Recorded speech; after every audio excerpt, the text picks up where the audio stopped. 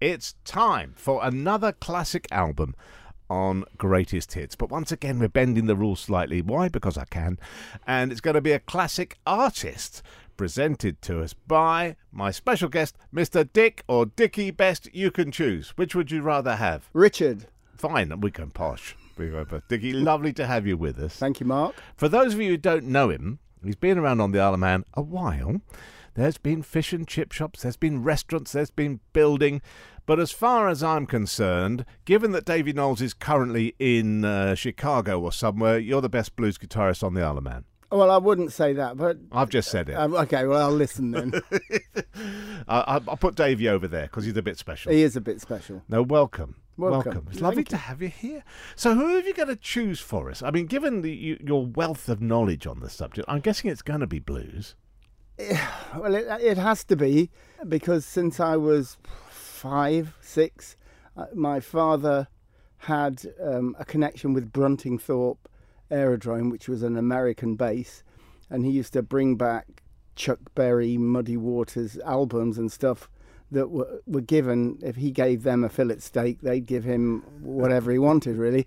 So he came back and we played those, as well as There's a Moose Loose About This Hoose. There'd be, those famous Americans. And suddenly, I don't know what it was just the cordant cry of blues. Yeah. And it's been there ever since. It's funny, isn't it? Because it's been around, I want to say 100 years, probably just about that genre, going back, certainly back to the 1920s. Well, it's 1850s, really. Really? Yeah, when the slavers were still in slavery, that's the music they sang, and it evolved, didn't it? They had one-string guitars, and then as they got free, they developed the fact of being able to buy a proper six-string, and they did the blues that they did. And they were mostly wailing songs, as they would have done in their home countries of Africa and whatever. So does that mean that the blues always has to be a bit miserable? I'm afraid it does. Yeah. I think, it's plaintive, isn't it? And there's joy in plaintive because it allows you to release your emotions. Yeah. There's an awful lot of people turn to this genre. I'm thinking in British terms.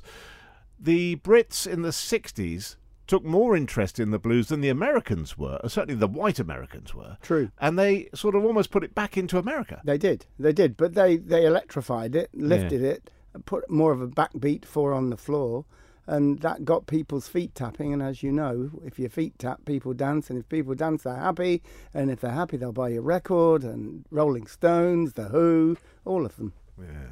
All of them. Right, let's name the artist you've chosen. Robert Cray. Now, Robert Cray, he's not that old in terms of blues. I mean, he's sort of 60-something. 65. And he's played with everybody. Everybody. Yeah. Howling Wolf, Muddy Waters. He was a baby when he was playing with them, but he was, because of his skills on guitar, he was invited in.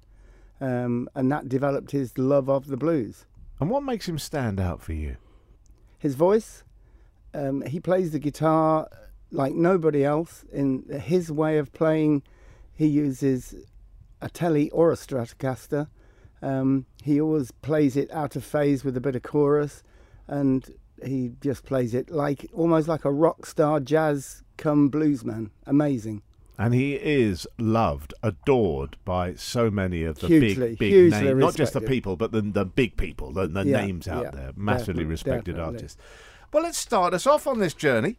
It's a song I've heard you play, Mr. Best, that we're going to start with. You do a good job on this one. Oh, can I remember it? Phone Booth, which is on his first album. Was it his second album? And I heard it the first time, and there was Jimmy Pugh, who plays keys, was wafting away underneath the sort of percussive strike of Robert Cray's guitar, and it's got a groove in it that's very special.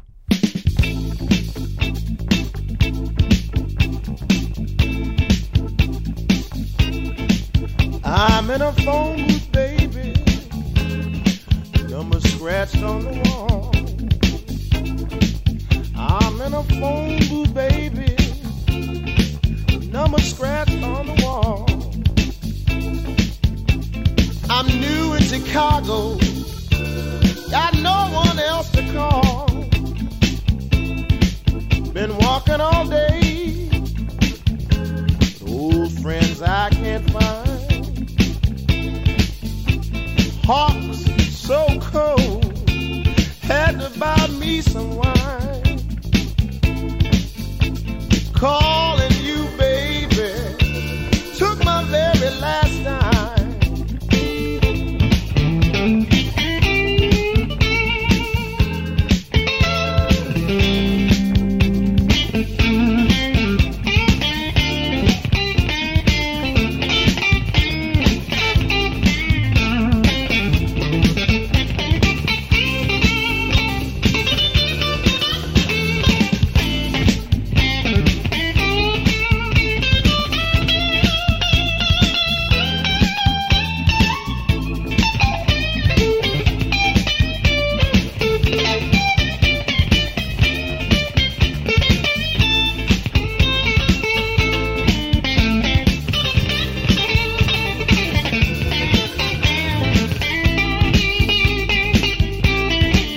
I'm in a phone booth, baby, number scratched upon the wall.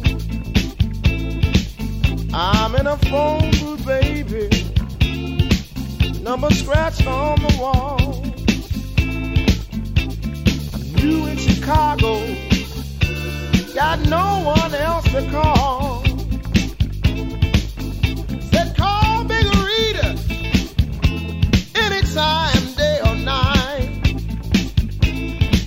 You know I'm broke and I'm cold, baby, and I hope you'll treat me right. I'm in a phone booth, baby, with the cold wind right outside.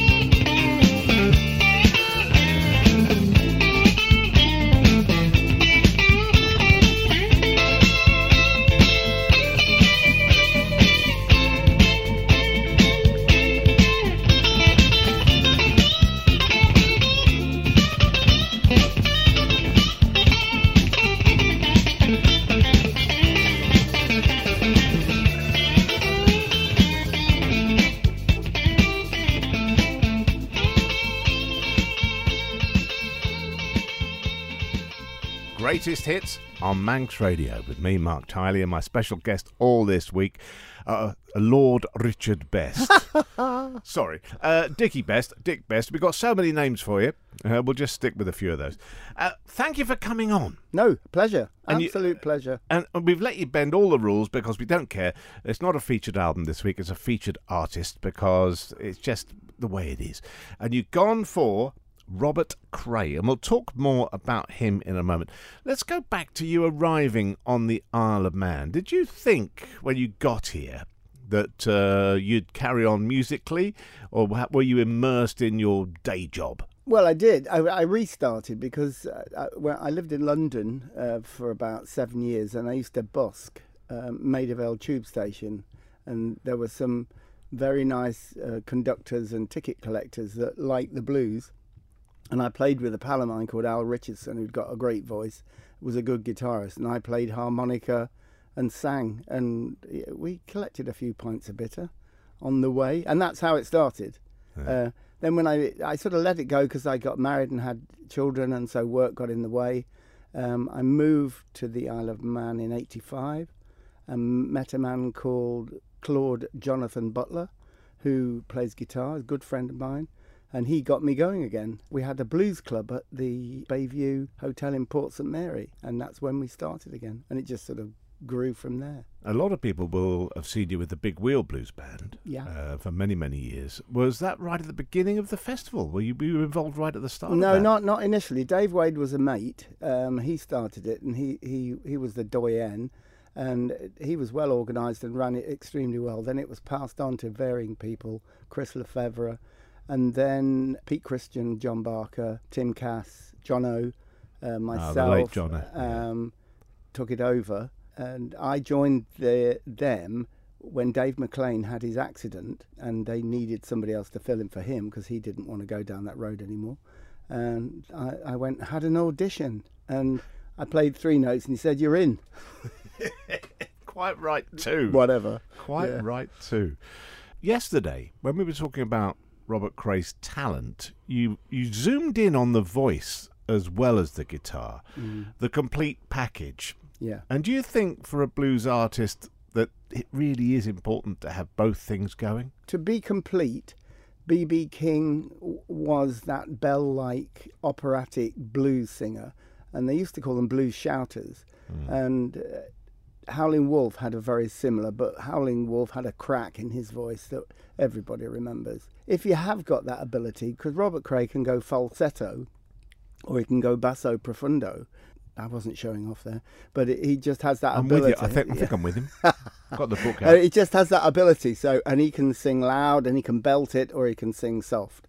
But it's all within that feel, and he's just got that little edge on his voice as well, which is very special. Not many can do it. Because I was thinking, out of the new boys, I call them new boys, Joe Bonamassa and co. Joe's voice took a lot of time to develop. Yeah. Kenny Wayne Shepherd decided he wasn't going to sing. He always has singers along with him, but there's very few who don't sing and front it. Yeah, well, really. John Mayer, who was a fan, obviously, and still is a fan of Robert Cray's, he's got a lilting voice, but he doesn't have the drive that Robert Cray's got. So he turned away from the blues because he started off as a blues jazz guitarist.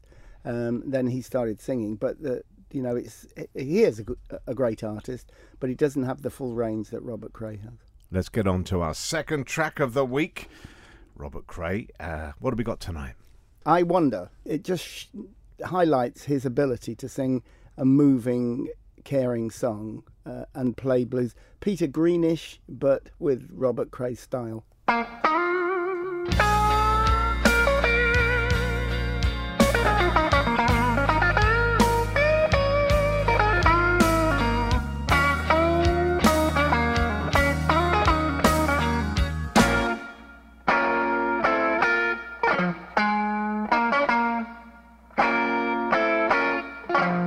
Am I a long ways from your heart? I wonder, is this where love ends, heartache starts? I wonder,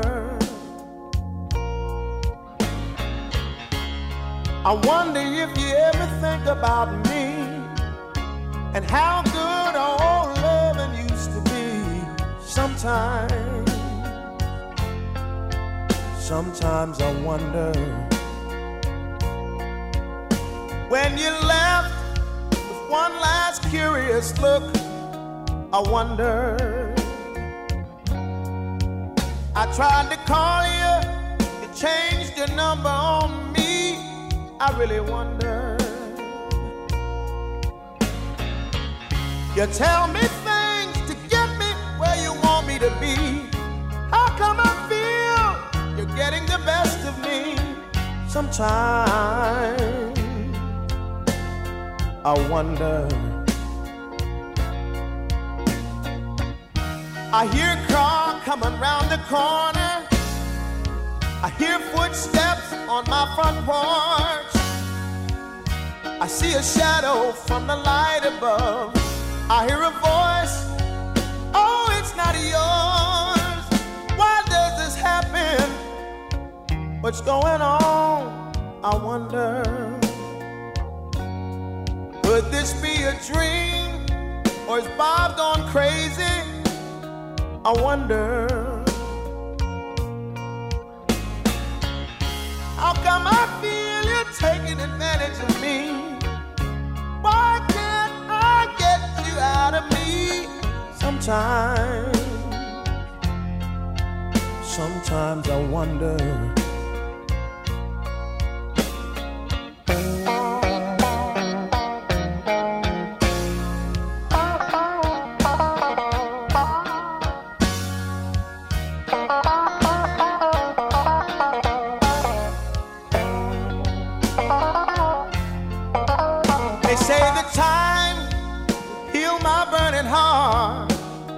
I wonder,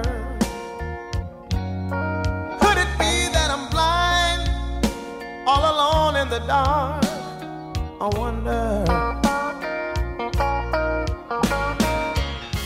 I can't help feeling this way. If I could leave, I'd surely leave today. Sometimes I wonder. It seems to me you still wanna be around, but when I see you, all hell starts breaking down. Sometimes I wonder.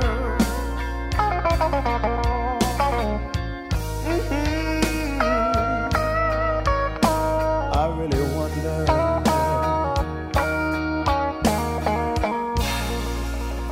Robert Cray, what an artist. We'll talk some more about him in a wee while.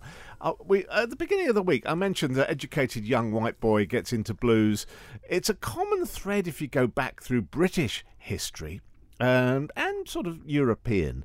But why does it endure so? I mean, we talked about Davy Knowles, and how he got into it. And what is it that keeps drawing these youngsters into it? I don't think education has anything to do with it. I don't think class has anything to do with it.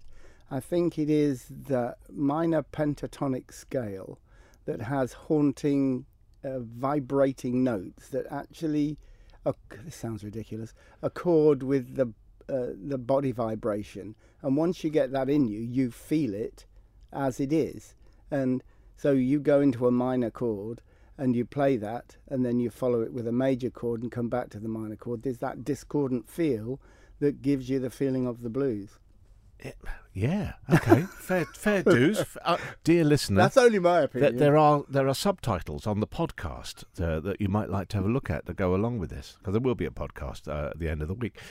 All right, I get all that, but I was thinking that maybe when a kid picks up a guitar and starts listening, and they're not going onto a computer to make music, they will generally go back in time for inspiration. Because if you're listening to all the music now that's coming out now, new stuff, so much is prepared on a computer-based system, and the guitar is there, but it's very much an integral part of it. For pure guitar music, you're going to naturally, I think, gravitate back to something like the blues. Unless you play country or folk, and you would say that folk music is there, but it's been developed out of bluegrass, out of blues. Everybody played guitars, didn't they? But they played probably more classical popular songs, which weren't minor pentatonic. So people, it's listening to it and hearing it, and it makes you react. And it makes you react in a way that gives it that blues feel. And that's why it's called the blues.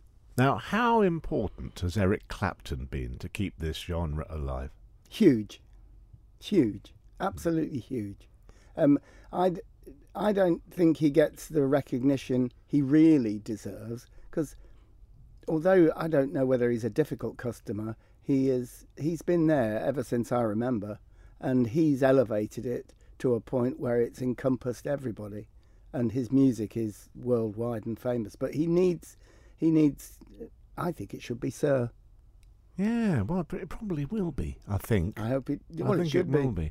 There's an honesty about Clapton, always has been. When I remember an interview years ago when he was said, "What's it like being the best guitarist in the world?" He said, "Don't ask me, ask Jimi Hendrix." Yeah, exactly. Yeah, quotes like that. Absolutely. You know, very honest. But he and Robert Cray are big pals. Yeah. And he knows that Robert Cray plays his way, and Robert Cray knows that Eric Clapton plays his way. So they work together and they get out of each other's way when it's time, you know. And I think that's something you've hit on there, is you cannot define somebody's style, but you can hear them. You can hear Robert Cray. I can pick Clapton out of dozens of guitarists. We all can. And there he is. And I can do that with you. Oh, really? As well. Oh, what a shame. No, I can. And I think that's Mr. Best on that. There he is.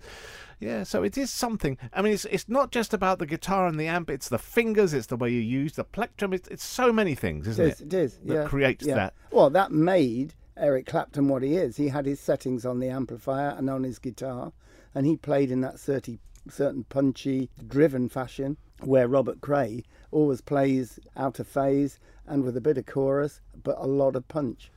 Let's have another track. What's it going to be tonight? Smoking Gun. Smoking Gun. Talk us through this one. Well, Smoking Gun comes from Strong Persuader album, which he produced in '86.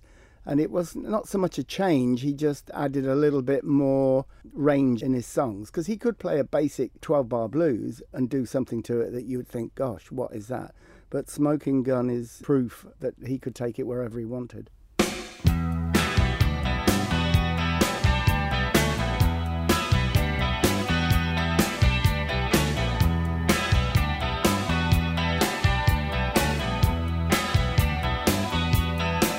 I get a constant busy signal when I call you on the phone.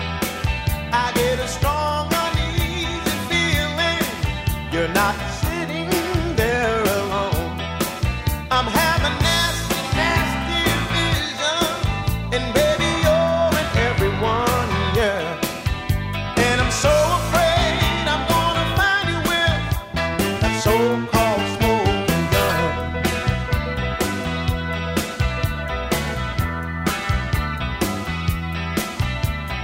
Maybe you wanna end it.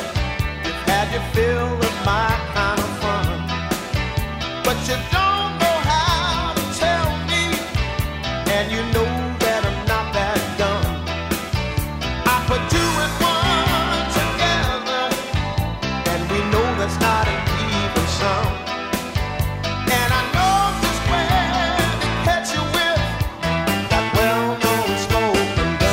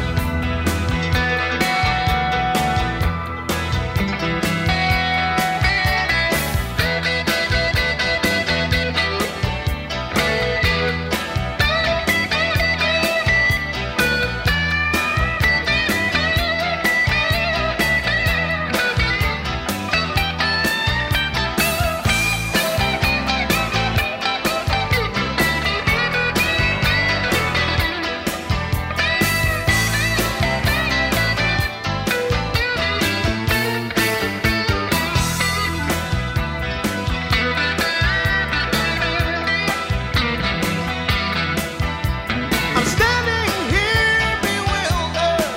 I can't remember just what I've done. I can hear the sirens whining, my eyes blinded by the sun. I know that I should be running, my heart's beating just like the drum. Now they've knocked me down and taken it, that still hot smoking gun. Yeah, still hot smoking gun. They're taking it, still hot smoking gun. Oh, they're taking it, still hot smoking gun. They knocked me down and taking it.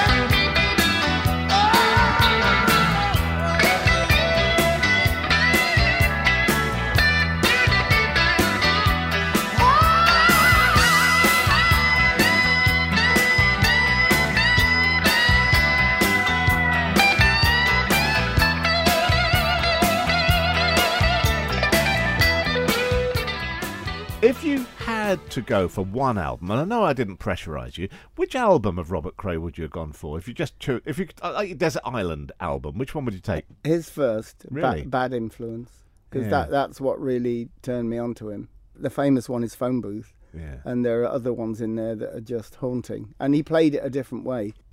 So going back to those very early days, and what was the first blues song that you mastered, would you say? I had got the thought that it might be Smokestack Lightning, but I've thought again, and I have to say that it's Every Day I Have the Blues. Really? B.B. King. And you're still playing it? Yeah, I sing it the way I sing it, but B.B. King rocked it up, and a lot of people rock it up, but you can play it slow, you can play it fast, but Every Day I Have the Blues. And it's Definitely. still in the Dickie Best repertoire. It's the first song the blues band plays wherever we gig. All right. Now, when you pick up a guitar, and I know you're a bit like me, you like the odd guitar around you. What are you looking for in terms of the feel of the thing? You just know when you pick it up and play it, and you play it down on the lower frets and you play it on the upper frets, and if the upper frets answer the lower frets, you say, oh, this is a keeper. Then you go and see my mate Ken Mitchell, who is no more in terms of shop, and you try and do a deal. Very much alive, however, Ken. Yeah, Thank you. yeah, but I didn't say he was passing over. No. But he definitely sold me a few guitars over the years. The shop's gone, so that's great. Yeah. That's a great loss, actually. Yes, it is. We need somebody else to bite the bullet and get on with it. Yeah.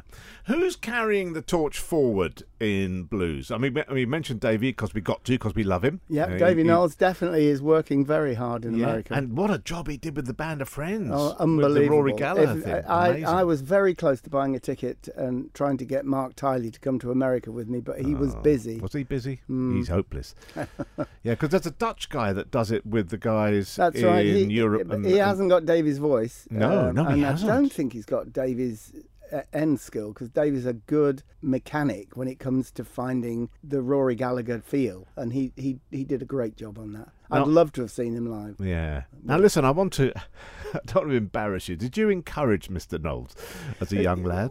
Very difficult not to. Tony Knowles, God rest his soul, was a big mate of mine, and I met him at one of the first blues festivals when Davey was 14. And even at 14, he was ripping the neck off of the guitar. And I introduced myself to Tony, who actually lived in the same village, but we didn't know each other. And he said, oh, my son plays guitar. And I said, yeah, I've heard him. And so we did a few practice sessions, and I showed him some of my licks. And one of the famous stories that Davey tells is the fact that I asked him and said, who taught you all those chords, Davey? And he said, you did, Dick, but I just play them twice as fast. True story. A very, very nice story too.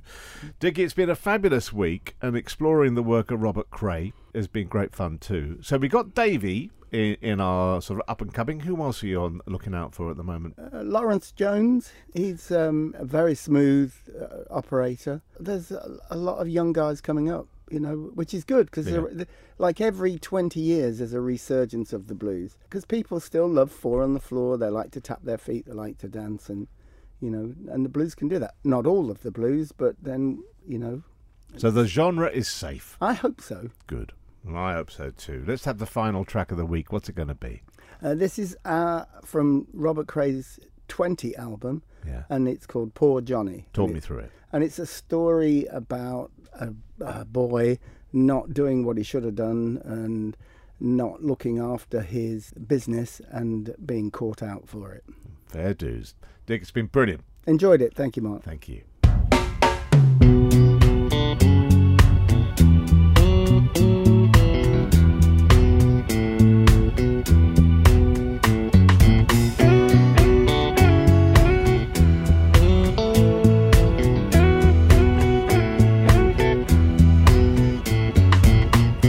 Have a seat and I'll tell you a tale. Wasn't that long ago? About a guy who turned out to be a cheater, got the heater, so the story goes. He tried to play one thing on two friends, thinking that they'd never know. They said he got caught in a trap and it snapped, he's not around anymore.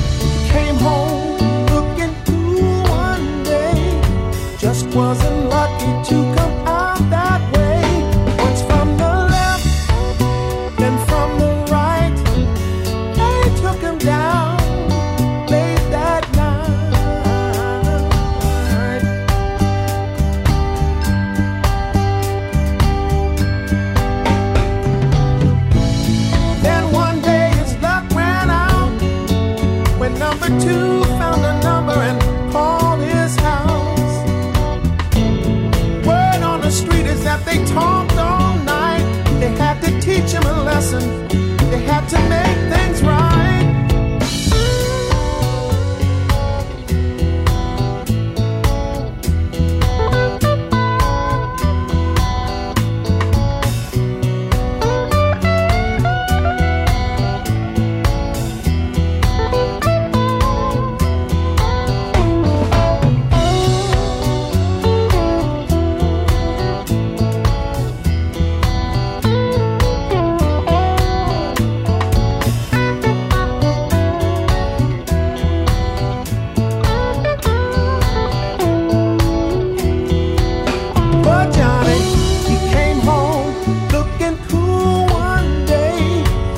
Wasn't lucky to come out that way.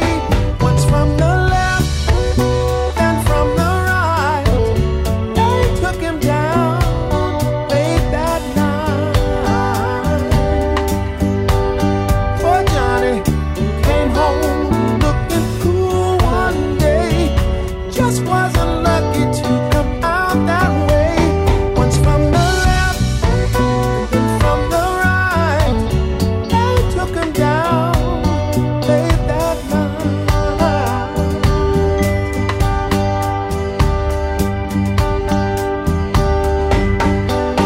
Poor Johnny. Poor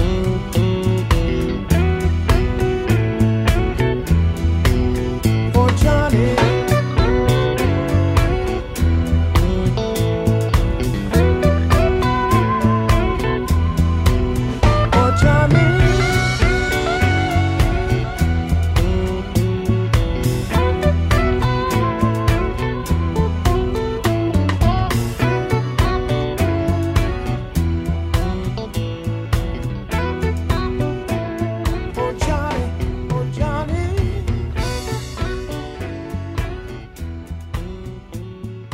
Poor Johnny from Robert Cray, chosen for us by Dickie Best, Lord Richard to you, who was our guest most recently on Greatest Hits, choosing tracks for the classic album, or classic artist really. More coming soon right here on the Greatest Hits Guests podcasts from Your Manx Radio with me, Mark Tiley.